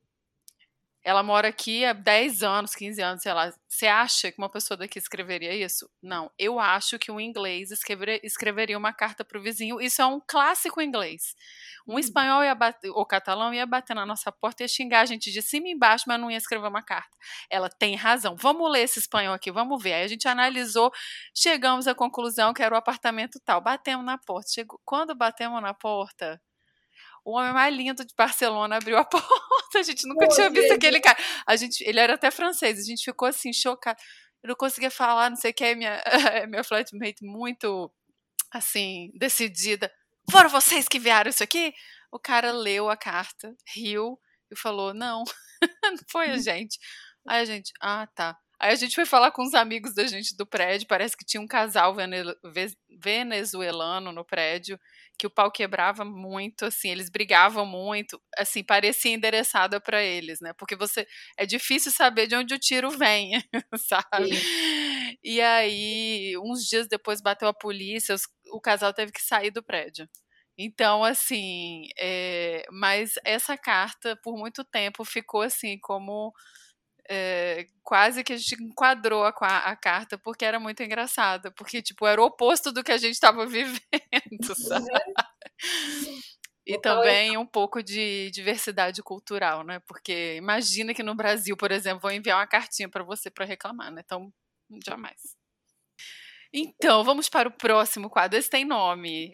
A Ana deu nome. É o golpe da coisinha. A gente não falou da outra vez. O golpe da coisinha é quando alguém te pede para você levar só uma coisinha para o Brasil. Aí aparece com um sofá de 5 lugares para você levar na mala. Uma história triste. Ai, Nossa, tem? uma vergonha que eu passei. Então fala, pode ser que você pediu pra levar também, porque às vezes a gente também é sem noção às vezes. Não, pior que não. Eu tava no Brasil, indo pra Londres, e uma amiga que vocês conhecem me pediu pra levar pra ela 2 celulares. E eu, por ser... Beleza, entregaram na minha casa, e eu, tola, achando que era por segurança, coloquei os 2 na mala despachada. Quando chego em Londres, só tinha um na minha mala. E assim, gente, mas não faltava mais nada dentro da mala. Nada. Não sei. Que a mala não parecia aberta. Eu desconfiei que poderia ter acontecido alguma coisa em casa, mas na minha casa ninguém ia pegar, sabe? Então foi muito triste e eu decidi que eu nunca mais vou levar, porque assim, é uma responsabilidade muito grande. Não adianta não é nem assim, o tamanho, é a responsabilidade, entendeu? Claro, óbvio que se a pessoa faz um negócio enorme, é pior ainda, mas às vezes um negócio tão pequenininho que vale tanto, né? Nossa, eu fiquei muito envergonhada. Eu não sabia onde enfiar minha cara, assim, porque eu procurei por... Sei lá, eu procurava... Sabe quando você começa a ficar louca, que você procura, assim, nos lugares mais improváveis? E pedi pra minha mãe, que eu só fui ver quando eu cheguei em Londres, né? Eu pedi pra minha mãe em Curitiba, procure embaixo do sofá. Vai que algum cachorro empurrou, sei lá. Não apareceu. Não sei o que aconteceu. E eu tenho essa triste história da... Como é que é? Como é que é o nome do quadro? O golpe da coisinha. Eu dei o golpe da coisinha, porque a coisinha desapareceu. Não, mas eu acho que isso aí, ó, a gente já falou em uma das vezes. Quando eu vou levar, principalmente eletrônico, qualquer coisa que eu leve, eu falo, responsabilidade é sua. Se a Receita Federal me parar, é a primeira coisa que fica. Acabou. Sim, não vou pagar imposto, dou na mão da Receita Federal, não vou pagar imposto. Sempre falo. E aí a pessoa já desiste já. Porque levar 2 celulares vai sua cota toda. Exato. Não. Mas não era celular novo, era tipo celular da empresa, sabe? Nossa, eu fiquei com muita vergonha, eu fiquei muito arrasada, sabe? Não, e depois fica lidando com um problema ali inexistente porque cria um problema que não precisaria, né? Sim. Sem necessidade. É triste. Bom, o meu agora eu criei um antigolpe, né? Eu já criei uma estratégia que é antigolpe. Das últimas vezes que eu fui... Gente, foi tão estressante. Todas as vezes que eu fui de levar coisa, de comprar coisa, de ter que buscar coisa, sabe? Que a pessoa, assim, acha num lugar inexistente e tu tem que rodar a cidade inteira e Londres não é perto. Sim. Ou, assim, pegar dinheiro e ter que comprar chocolate. Chega lá, né? 40 graus no Brasil, dezembro, chocolate derreter. Sabe? As pessoas realmente, assim, elas não pensam nisso tudo, né? Só que aí, das últimas vezes que eu fui de surpresa. Quando eu avisei, eu tava lá. Ótimo! Brasil! Surpresa! Tô lá. Arrasou. Parei de avisar que ia. Aí uma coisa que daí não assim, a gente tem várias crianças na família e por muito tempo me preocupava em comprar presentinho para levar para criança. Gente, as caixas de presente de crianças são tudo gigantesca. Aí tem uma vez que eu não conseguia fazer caber, eu falei, nunca mais. E o problema é que as pessoas esperam, né? Tipo, o que você trouxe para mim? Aí agora também, eu preciso falar, gente, não cabe, sabe? Não dá, é muito ruim. Não, tem uma coisa ótima agora também, você tem que pagar para despachar mala. Aqui em casa a gente despacha 1 para 3. Acabou, não levo nada para ninguém, é isso. Eu sou chata mesmo, porque eu já fiz muito dessas, sabe? Não, faço mais não. Eu até esqueci a minha história, gente. Vocês falaram de celular, eu esqueci minha história completamente. Era alguma coisa... tá, não, a história na verdade não é minha. É da tia do Klaus, gente. Ela é muito engraçada. Essa pessoa é muito engraçada. E ela, sabe aquela pessoa assim, o mundo tá acabando, ela tá falando nessa voz assim, baixinho.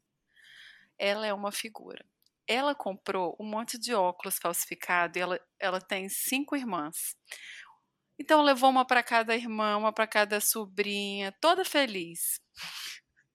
Chegou lá a Receita Federal, parou ela. Queria taxar ela pelos óculos. A taxa era 3 vezes o preço de todos os óculos juntos, cada óculos. E ela assim, mas sim, meu senhor, isso aqui é falso. Mas então temos um problema maior. Ai, meu senhor, pelo amor de Deus, isso aqui é presente, isso aqui eu vou dar de presente. Olha, aí mostrando foto das irmãs, tudo. Eu vou dar isso de presente, meu senhor. Olha, eu sei que tanto fez lá, que chamaram uma pessoa que trabalhava no Duty Free, ela olhou e falou, não, isso é falso. meu senhor, pelo amor de Deus, fica então com tudo. Não, minha senhora, vai lá, leva, dá de presente para suas irmãs. Mas ela lá com os óculos, tudo bonitinho, com as caixinhas. Ai, e a receita? Ô, dó. É que depois da tia do Viagra lá na cadeira de rodas, Ai, gente, essa história. Não tem mais moral, não. Você não sabe. Essa história é velha. A Lilian. Como é que é o nome dela? Lilian Vitfib? Jornalista. Ela estava fazendo um jornal online e ela foi dar essa. E ela toda séria, né? Ela foi dar essa notícia e ela não conseguia parar de rir. Uma velhinha na cadeira de roda com um namorado de Foi tipo feita. 35 anos e ela levando não sei quantos Viagras. Mas provavelmente era para contrabandear, mas assim. Procura, tem online esse vídeo. É muito bom. Gente, é engraçado. Mas essa história que você contou, eu lembrei de uma outra coisa que não foi, ninguém pediu. A gente, na primeira vez que a gente foi para Londres, né? Nós dois recém-formados, nosso salário baixo, a gente queria fazer grana, a gente levou do Brasil, porque vários amigos nossos falaram, nossa, a gente nem fuma cigarro, né? E vários amigos nossos falaram que era muito caro, então tipo, a gente podia levar, né? Daí a gente levou, acho que, sei lá, nem lembro quantos packs de cigarro a gente levou. E assim, não conseguia vender. Aí o chinês, da visita ao chinês, tinha uma TV do lado de fora do quarto dele. A gente perguntou pra ele, você tá vendendo? Ele falou, e ele fumava. Daí a gente falou, você quer? A gente paga em cigarro, né? Daí ele falou, pô, mas eu tô tentando parar de fumar. Eu acho que ele pegou só pra ajudar a gente, sabe? Bonitinho. Tá bom, pega aí a TV e dá o cigarro. Imagina, né, as coisas que você faz quando você é jovem. Então, por fim, alguma história de idioma. Porque, né, nós aqui nessa vida, não precisa ser engraçada, pode ser alguma história relevante de idioma na sua vida fora do Brasil. Pois é, eu não lembro se eu consegui responder essa da outra vez, porque eu realmente tô com dificuldade de lembrar. Uma história curiosa, meu Deus, olha, hoje tô lembrando o chinês à torta e à direita. O chinês é a estrela do episódio. Sim, nessa primeira casa, teve uma época que tava com problema de eletricidade e caía a luz direto. Assim, a cada 10 minutos caía. Daí alguém ia lá, acendia e tal. Aí o nosso landlord era espanhol. E aí, mas a gente conversava com ele em inglês e nós com ele, cada um, né, resolvia suas tretas. Mas daí, nessa época, todo mundo irritado, meu. Você não conseguia... Eu tava trabalhando, de repente, pum, apagava a luz. O computador ligado, né? Aí, um dia tava reunião dos flatmates para tentar resolver essa questão. O China me liga pro landlord e fala... Eu não sou um eletricista, Ramon. E aquilo foi pra gente, tipo, a gente nunca imaginou que o chinês falasse espanhol, sabe? Ai, que maravilhoso. Muito divertido, né? Aquilo ficou, né? Eu não sou um eletricista, Ramon. Parece até uma frase de filme. Será que ele não escutou num filme isso aí, né? Eu vou te falar agora uma coisa mais engraçada, que pra mim é engraçado hoje em dia, que a gente faz essa diferença, a gente não faz a diferença do Ramon pro Ramon. Sim. Eu falei Ramon! E aí, uma amiga minha mora aqui há 500 anos e ainda chama o Ramon de Ramon. E aí, o namorado dela fala assim, fulana, você está chamando ele de presunto. Visualiza que você tá chamando o cara de presunto. Tipo, pensa bem, porque Ramon, para quem não sabe, Ramon, o R espanhol, né, é muito diferente do J. O J tem o som do nosso R e o R se fala assim. Então, o nome é com Ramon e o outro é com o som do J, né? E são palavras que para eles não tem uma diferença brutal e para o nosso ouvido é igual, né? Mas detalhe que o erro não foi do chinês, tá? Foi meu. Ele falou Ramon. Mas outra curiosidade, a minha cunhada é Hannah, né? Ah. E aqui, eles não conseguem falar o nome dela, porque quando eles vêm com R, eles vão falar Rana. Só que Rana é Ran. Né? Então, assim, ela não sabe como se apresentar. Tipo, ela fica... eu não sei o que eu falo, Hannah. Daí eles, quem é Hannah, né? Que nome é esse, né?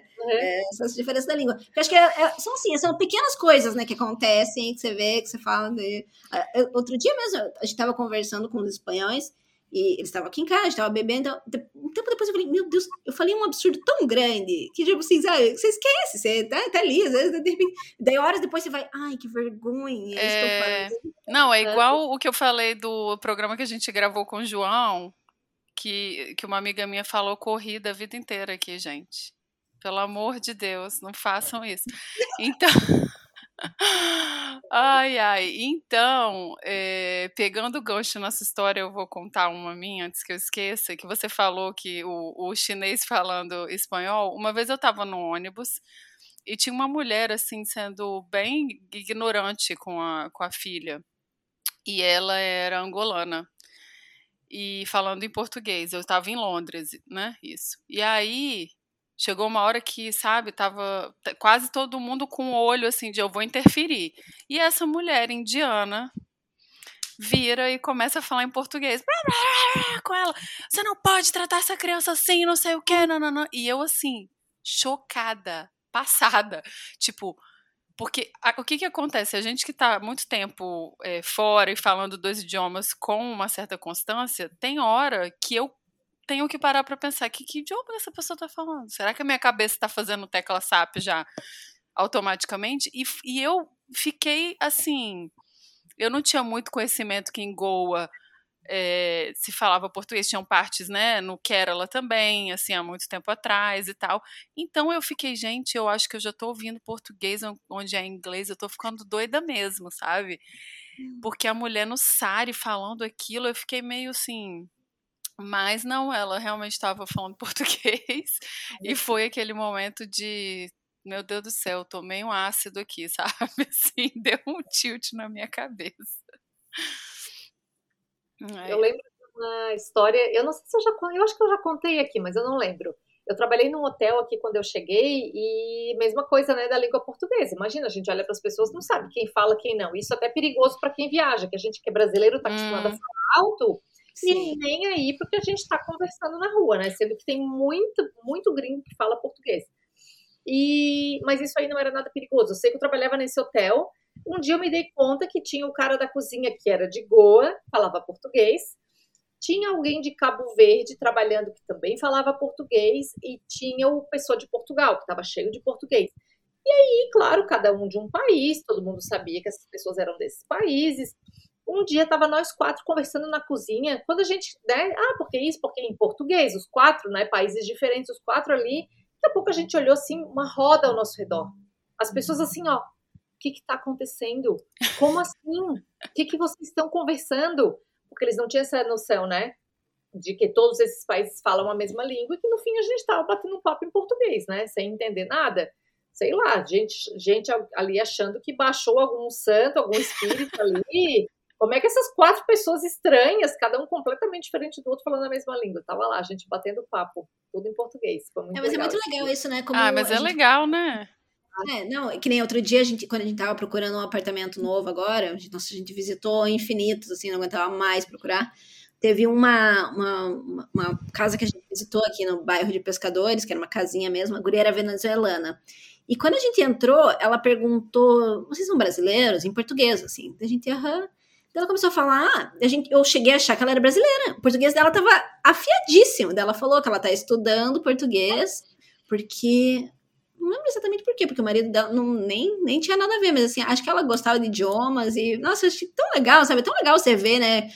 Às vezes a gente fica super se policiando em erros e você vê, pô, é um esforço aprender um idioma novo e a gente esquece e a gente fica, às vezes, se culpando quando comete erro, mas, meu, não é uma coisa assim, não é assim, você toma uma pílula e você tá falando, né? Você tem que se esforçar, então é legal demais e eu acho que a gente só percebe isso quando você vê um esforço de alguém tentando falar português, né? Porque quando pra pessoa aí você vê, porra, eu tô vendo, tô entendendo a dificuldade, sabe? A dificuldade que eu passo, às vezes, pra tentar falar um idioma, né? Não só isso não, mas assim, você vê como é legal alguém tentar falar o seu idioma e como a gente valoriza e as outras pessoas, talvez as pessoas que são nativas em inglês não, mas as outras pessoas valorizam muito isso, assim, sabe? Eu vejo que a gente fica às vezes com vergonha e tal, mas a real é que a gente não devia ter, porque né? Quando Sim. tem alguém tentando falar o nosso idioma, é tão gostoso, é tão legal, a gente fica tão empolgado tentando ajudar essa pessoa, a gente não julga essa pessoa. A Nossa, gente não fica mesmo. tentando ajudar, sabe? Então, né? Nossa, mas eu entrei em parafuso logo que a gente veio para cá, porque a gente estava morando na Itália e o italiano, a gente aprendeu o italiano das ruas, né? Tipo, de conversar. E eu nunca fiz curso formal. E aí, quando a gente veio para cá, meu Deus, como foi difícil fazer o cérebro diferenciar o italiano do espanhol. Porque tem coisas muito parecidas, tem coisas muito diferentes, e quando você vê, você tá misturando tudo, nossa. Aí eu travava, assim, eu já tinha, espanhol eu já tinha estudado, né, morei em Buenos Aires antes e tal, mas quando eu cheguei aqui, não conseguia. E aí agora, às vezes, quando eu tô tentando pensar em italiano, eu tenho dificuldade de acessar o meu italiano, porque fica vindo, é uma confusão. É confuso mesmo. Só criança que não tem essas confusões. Quer dizer, tem, mas a facilidade que eles têm é incrível, assim, eu fico vendo. E aí, eu até vou contar essa história porque eu fiquei muito chocada. Esses dias, meu marido estava com minha filha na piscina e todo mundo fica muito impressionado com a quantidade de idioma que ela convive e tudo mais. São 5, realmente é muito e tal, mas tá bom. E aí, ele voltou falando assim: ah, não, então eu conheci esse cara e tal, não sei o que, ele tá. Tem uma criança pequena, mas também tem uma filha de 20 e poucos anos. A menina fala 15 idiomas. Que? Eu assim, o quê? Aí eu, não, peraí, eu acho que você falou errado em inglês. Não, é 15 mesmo. Falei, 15, mas como é que um ser humano fala 15 idiomas com 20 e poucos anos? Aí ele, 15 idiomas. Aí ele foi me contando a história da garota, assim, eu fiquei assim, Nina, falei pra minha filha, Nina, acabou pra você. Você era especial, acabou, né, com esse negócio de um monte de idioma. Não é mais. 15 idiomas, minha filha. 15 idiomas. Mas é muita coisa. Aí eu falei, não, o cara tava mentindo. Ele falou, olha, o jeito que eu conversei com ele, ele falou de uma forma assim tão natural, eu acho que, e pela história, porque ele nasceu num país, a mulher em outro, eles moraram em vários, e a menina sempre indo pra lá e pra cá, a menina se interessou por idioma, trabalha com isso, óbvio, né, porque fala 15, pelo amor de Deus. E eu fiquei assim, eu não sabia que era possível. Pois é, que legal. Fora que ela alfabetiza em várias escolas, né? Se começa a viajar pequena, acaba alfabetizando em várias línguas mesmo, porque tem que ir para a escola, né? Por mais que inglês, coisa mais fofa, criança que nem a Nina, que fala muito esse idioma, é muito fofo, né? Gente, esses dias, eu vou botar esse vídeo, porque eu fico pensando assim, entre a fofura e a exposição exagerada. A gente, assim, aula de anatomia, Nina. Aí eu falava, cadê seu braço em português? Ela mostrava. Aí o pai perguntava, cadê seu braço em francês? Ela mostrava. E assim, e rindo. E tudo. Gente, a menina entende tudo. Não tem nem 2 anos de idade. Nossa, É um negócio. maravilha. É muito fofo. E é ver, assim, que uma pessoa dessa já sai na frente, já, sabe? claro, com certeza. Oportunidade, né? Então, meninas, agora chegamos ao momento reclamação, que eu gostaria de fazer um disclaimer aqui. Geralmente, não sei se todo mundo que a gente convida consegue entender que é uma questão assim. Às vezes a gente reclama sério, mas a intenção também é que a gente possa ironizar na mágoa da cabocla. Hoje eu gostaria de começar, porque hoje é sério. Hoje eu tenho uma reclamação com uma recomendação, eu vou fazer junto. Se você me permite, eu nem conversei sobre isso com a Ana, mas eu acho que nós temos todas a mesma posição política aqui. A coisa tá horrorosa no Brasil, não dá mais, gente, não dá mais. Se você é imigrante, você ouve isso, eu quero fazer uma recomendação para você. Tem 1 ano para você transferir seu título de eleitor. Transfira o seu título de eleitor.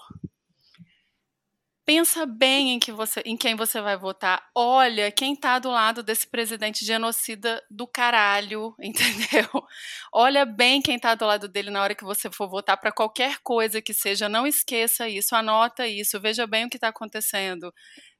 Tirar o PT, tirar quem seja, não ter, o partido que seja do poder, não vale a pena o que a gente está passando agora no Brasil. Não vale a pena. Pensa bem nisso, gente. Vai ter muito candidato, entendeu? Vai ter muito candidato. Escolham, pensem bem. A situação que a gente está agora não dá para brincar, não dá para fingir que não está acontecendo, entendeu? Então, a minha recomendação com reclamação é essa: transfira o seu título e veja bem o que está acontecendo agora, sabe? Nada disso é por acaso. A culpa de 500 mil mortos não está 100% na culpa do presidente do Brasil, mas precisavam ser 500 mil? Não. Se ele tivesse tido uma postura diferente, seriam 500 mil? Não. Então, vamos pensar nisso, vamos lembrar disso, pelo amor de Deus, é isso.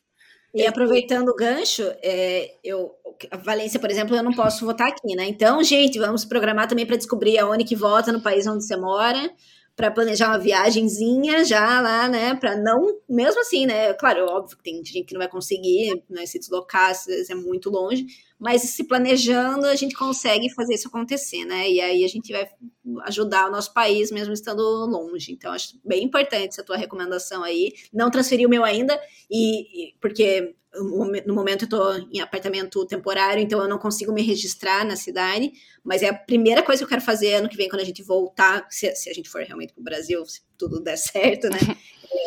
Ter um apartamento que eu possa me registrar para poder transferir meu título também. Isso aí tem que ser prioridade pra gente. Porque não é que a gente está longe, que a gente não se importa, né? Que é uma coisa que volta e meia a gente que mora fora ouve, quem é você para opinar? E a gente segue se informando, segue tendo nossa família, as pessoas que a gente ama lá, e a gente quer o bem do nosso país também, né? Estando longe, isso não muda. Aliás, é uma coisa que eu acho bem, que eu sempre falo, a gente nunca vai se conectar com essas questões, pelo menos na minha visão, eu não me conecto politicamente tão forte aqui quanto eu me conecto no Brasil, sabe? Claro que a gente se importa, a gente está atento, a gente vê o crescimento de partidos de extrema direita aqui, né? Também o Vox na Espanha cresce bastante e é preocupante, mas ainda assim a gente não se conecta, não afeta o nosso dia a dia, a política tanto quanto afeta, eu digo mentalmente, né? Obviamente. No resto, no prático, sim, claro. Mas a gente se preocupa muito mais, né? Até porque hoje a gente tem mais motivos para se preocupar com o Brasil do que com os países que a gente escolheu viver, né? Então, concordo super, assino embaixo, é a minha prioridade em 2022, é transferir o título. Capitalizar essa façanha. Olha, é uma função, porque tudo no Brasil é burocrático, inclusive quando a gente faz aqui, né? Tendo grande possibilidade de fazer online. Então, já aproveitando o gancho também, a minha mágoa da cabocla é por que tudo é tão complicado no Brasil, sabe? A tecnologia que a gente usa, os investimentos em tecnologia, o Brasil é conhecido como um dos maiores países em tecnologia do mundo. Por que a gente não consegue fazer um sistema que as pessoas consigam minimizar esse processo todo burocrático que a gente enfrenta, né? Então, por exemplo, eu já tinha tentado me registrar no passado, tinha sido super burocrático e difícil, acabei desistindo, e agora, já vendo essa situação que o Brasil tá, não podia deixar passar, consegui me registrar no final do ano passado, e aí, em março, eu falei, vou esperar uns 2 meses, porque como tudo demora mesmo, né, vai levar um tempo para receber a resposta. E quando eu fui pesquisar, não tinha sido aprovado, porque alguma das imagens eles não aceitavam naquele formato, sei lá, JPEG. E aí eu não recebo e-mail, sabe? A gente não recebe nenhuma notificação, não sabe o que está acontecendo, né? E o processo parece ser normal. E aí, de novo, começa o processo todo do zero, não dá só para anexar uma foto, né? De novo, que foi a mesma foto, eu só troquei o formato dela, ou seja, facílimo. E tive que entrar em contato de novo, começar um processo do zero, abre um novo protocolo, para quê, sabe? O protocolo já estava aberto. Então, assim, super complicado, sabe? Acho que talvez por isso que muitas pessoas não tentem fazer. Mas, enfim, fiz pela segunda vez, foi rapidinho, recebi a confirmação em menos de um mês. Tem hoje em dia o e-título, que é uma coisa online, também reclamação quanto a essa burocracia, né, que eu acho que ela pode ser melhorada sim. A gente é muito bom em muita coisa e isso aí seria uma coisa muito viável para fazer. Concordo plenamente, não. E eu tô... de tirar a urna para fazer papel. Então, né, por favor, gente, vamos evoluir. Sim. Pois é, eu tô falando isso exatamente porque eu vou começar o meu processo agora. Porque eu pensei, cara, eu não posso deixar isso para depois, porque foi o que aconteceu da outra vez. E eu tenho isso nas minhas coisas, sabe? Como se assim, meu Deus, Bolsonaro foi eleito por minha culpa, sabe? Eu não transferi a tempo. Então, assim, dá tempo suficiente para a gente fazer as coisas, mesmo com toda a burocracia do Brasil, que é chata mesmo. E agora, com a questão da pandemia, tem muita coisa que é só pelo correio. Pelo menos aqui no consulado de Barcelona, tem muita coisa que não dá para fazer em pessoa. E é isso, né? Mas com o tempo dá para a gente se informar e conseguir transferir, porque, gente, quando esse episódio for pro ar, vai ter muito mais de 500 mil pessoas nessa lista. E é um negócio que não dá pra imaginar, sabe? Não dá pra imaginar uma pessoa que fez chacota. Eu não consigo nem começar a falar que me dá coisa. Mas, enfim, eu acho que tá todo mundo vendo o que tá acontecendo, né? Então... Mas aí a minha mágoa... Olha, eu não consigo falar. A mágoa. Minha mágoa também é de burocracia, mas aí é da Itália, né? Nossa, foi muito bizarro o que aconteceu comigo na Itália, porque meu marido tem cidadania italiana, então o meu visto é atrelado a ele, né? Uhum. E aí eu fui tirar... Primeiro, em Bolonha, eu tentei 3 vezes, e assim, eu chegava lá, assim, primeiro, para agendar, você tem que ir pessoalmente para agendar. Aí você tem que estar lá, você tem que estar no horário lá, aquela fila enorme, que eles um desrespeito aos imigrantes, né? Que você fica esperando sob um sol quente, né? Enfim, num lugar aberto. E aí, beleza, você chega lá, você consegue agendar para dali 1 mês a entrega dos documentos. Você fica na fila para agendar. Para agendar. Meu Deus do céu. Exato. Daí 1 mês você chega lá para entregar os documentos. E aí, assim... burrice minha, não juntei todos os documentos que tinha que juntar da primeira vez. E daí não é simplesmente assim, beleza, vai lá e agora a gente consegue remarcar para daqui 2 dias você volta a entregar de volta. Não, você tem que ir de novo, agendar um novo agendamento, né, para dali outro mês, sabe? Então foi irritante, super irritante. Aí não conseguimos e acabamos nos mudando para Bérgamo. Em Bérgamo, de primeira eu consegui entregar todos os documentos certinho. E aí eles falam assim, é mais ou menos 1 mês. Só que aí eles ficam nessa de, você vai lá, você tem que ir lá para ver como é que tá o processo, né? Não tem como ligar, não tem como ver pela internet. Né? Não tá pronto ainda. Aí voltar. E aí a gente tinha um casamento de uma amiga em comum na Inglaterra, né? Que encontrei a Ana na festa lá, super nos divertimos, porque deu certo. Então já é um spoiler, deu certo. E aí a gente tinha o casamento, a gente comprou as passagens e eu ainda não tinha meu visto. E aí faltava assim, 1 semana pra viagem, eu cheguei lá e falei... Moça, pelo amor de Deus, Ela falou, não tá pronto ainda. Daí eu falei, eu comprei uma passagem, eu vou viajar semana que vem. Ela falou, então espera só um minutinho. Aí ela entrou no escritório dela lá e ela imprimiu a porra do documento pra mim na hora. Eu fiquei muito feliz, mas muito de cara, sabe? Porque isso era a prova de que podia estar pronto fazia meses. Simplesmente é uma falta de vontade, um desrespeito, que, né, assim, eu não precisava daquilo para trabalhar, né? Mas muita gente precisa daquele documento para viver. Né? Não é que nem o meu caso, porque ninguém conseguiria um emprego sem aquele documento. Não, como não era o meu caso, eu não estava tão preocupada, era só uma viagem, né, que eu queria muito fazer, se não desse, tudo bem. Mas eu fiquei assim, como pode, né? Simplesmente desrespeito com um imigrante. E eu acho que isso não é uma exclusividade da Itália, por isso eu até falei, né, aproveitando o gancho da Ana de burocracia, não é uma exclusividade do Brasil. Infelizmente, burocracia é uma coisa que eu acho que é a minoria dos países que são bem resolvidos nesse sentido, né? A Inglaterra é um deles, isso aí a gente tem que bater palma, porque o país, é uma coisa que eu sinto falta, hein? País que não tem burocracia, gente, é tudo resolvido assim, ó. Muito fácil. Toda vez que eu preciso resolver, eu quase abraço as pessoas, sabe? Porque é um negócio assim, mas já acabou? Exatamente, vai preenchendo o quê? Era isso?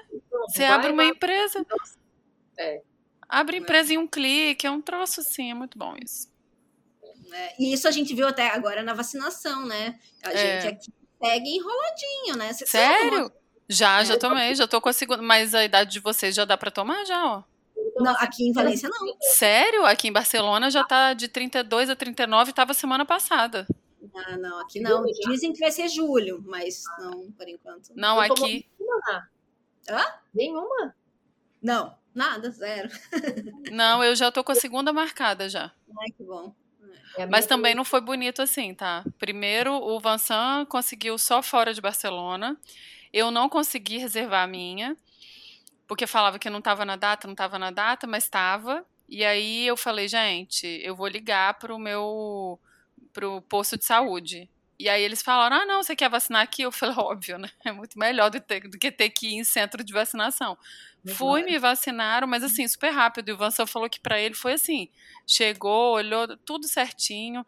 E se você não tem as coisas online do Meva Salut, não sei como é que é aí, mas tipo isso, é tudo online. Tipo, não tem essa carteirinha que a Ana mostrou, sabe?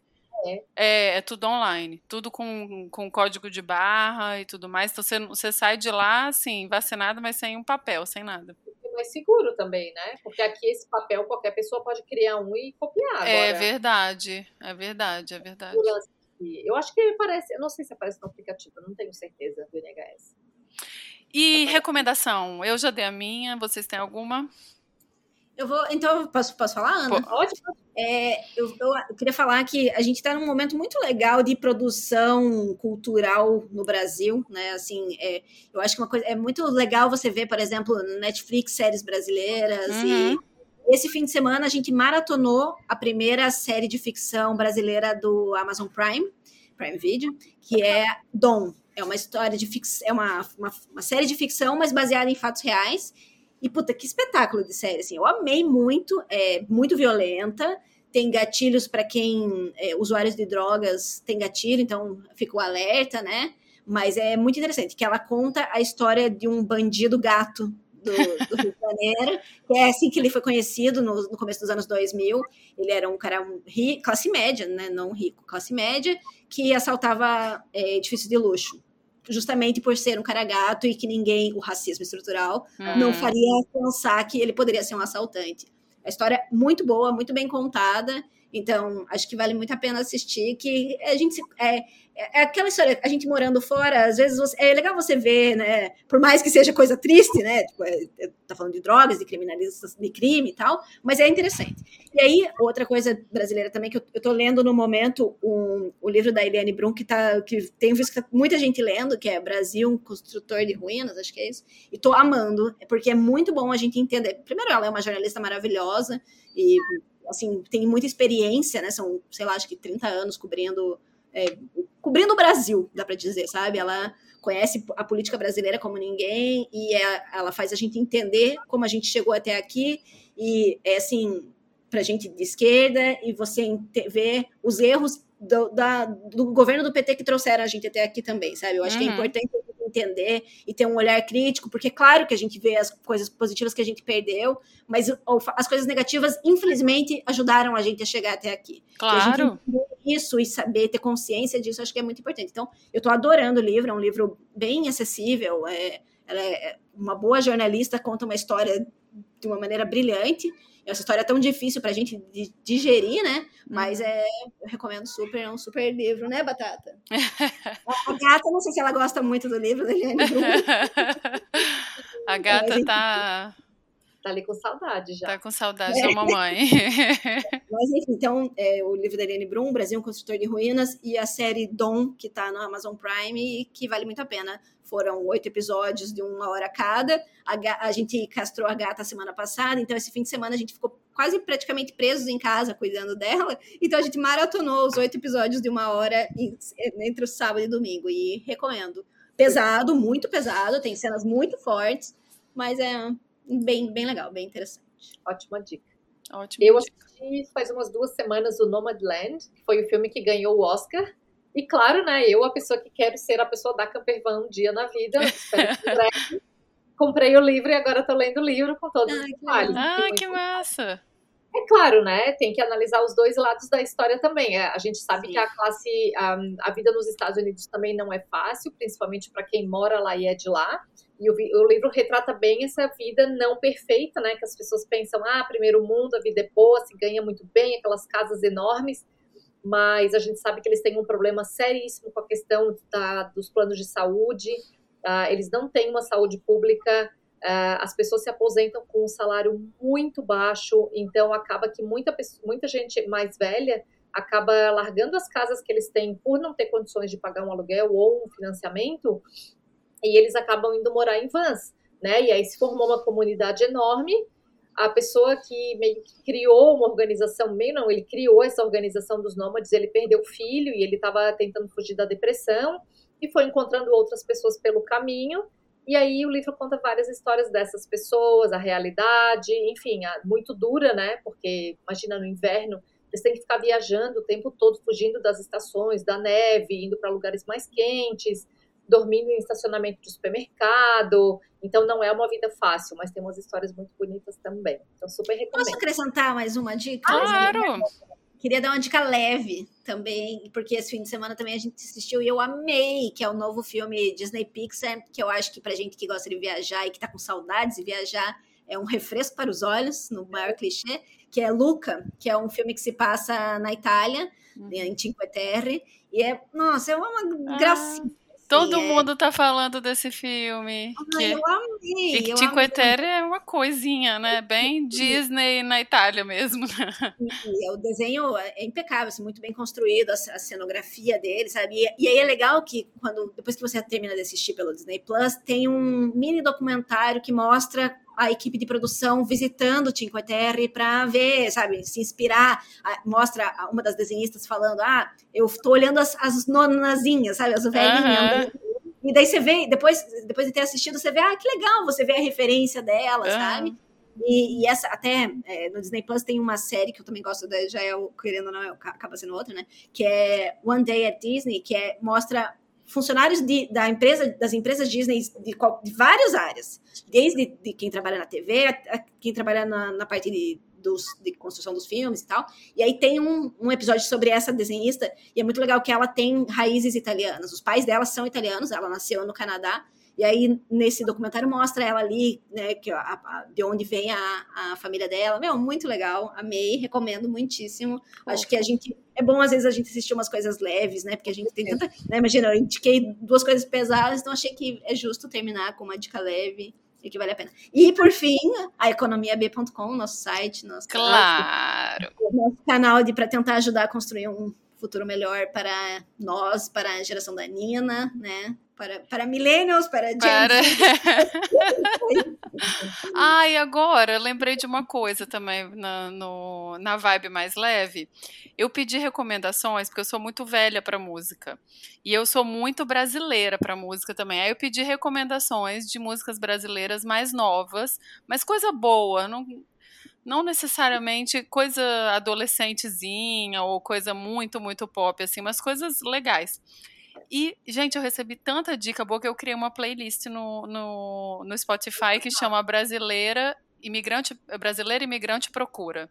Tá lá para quem quiser ouvir, para quem tem esse mesmo problema que eu. Tem muita coisa atual,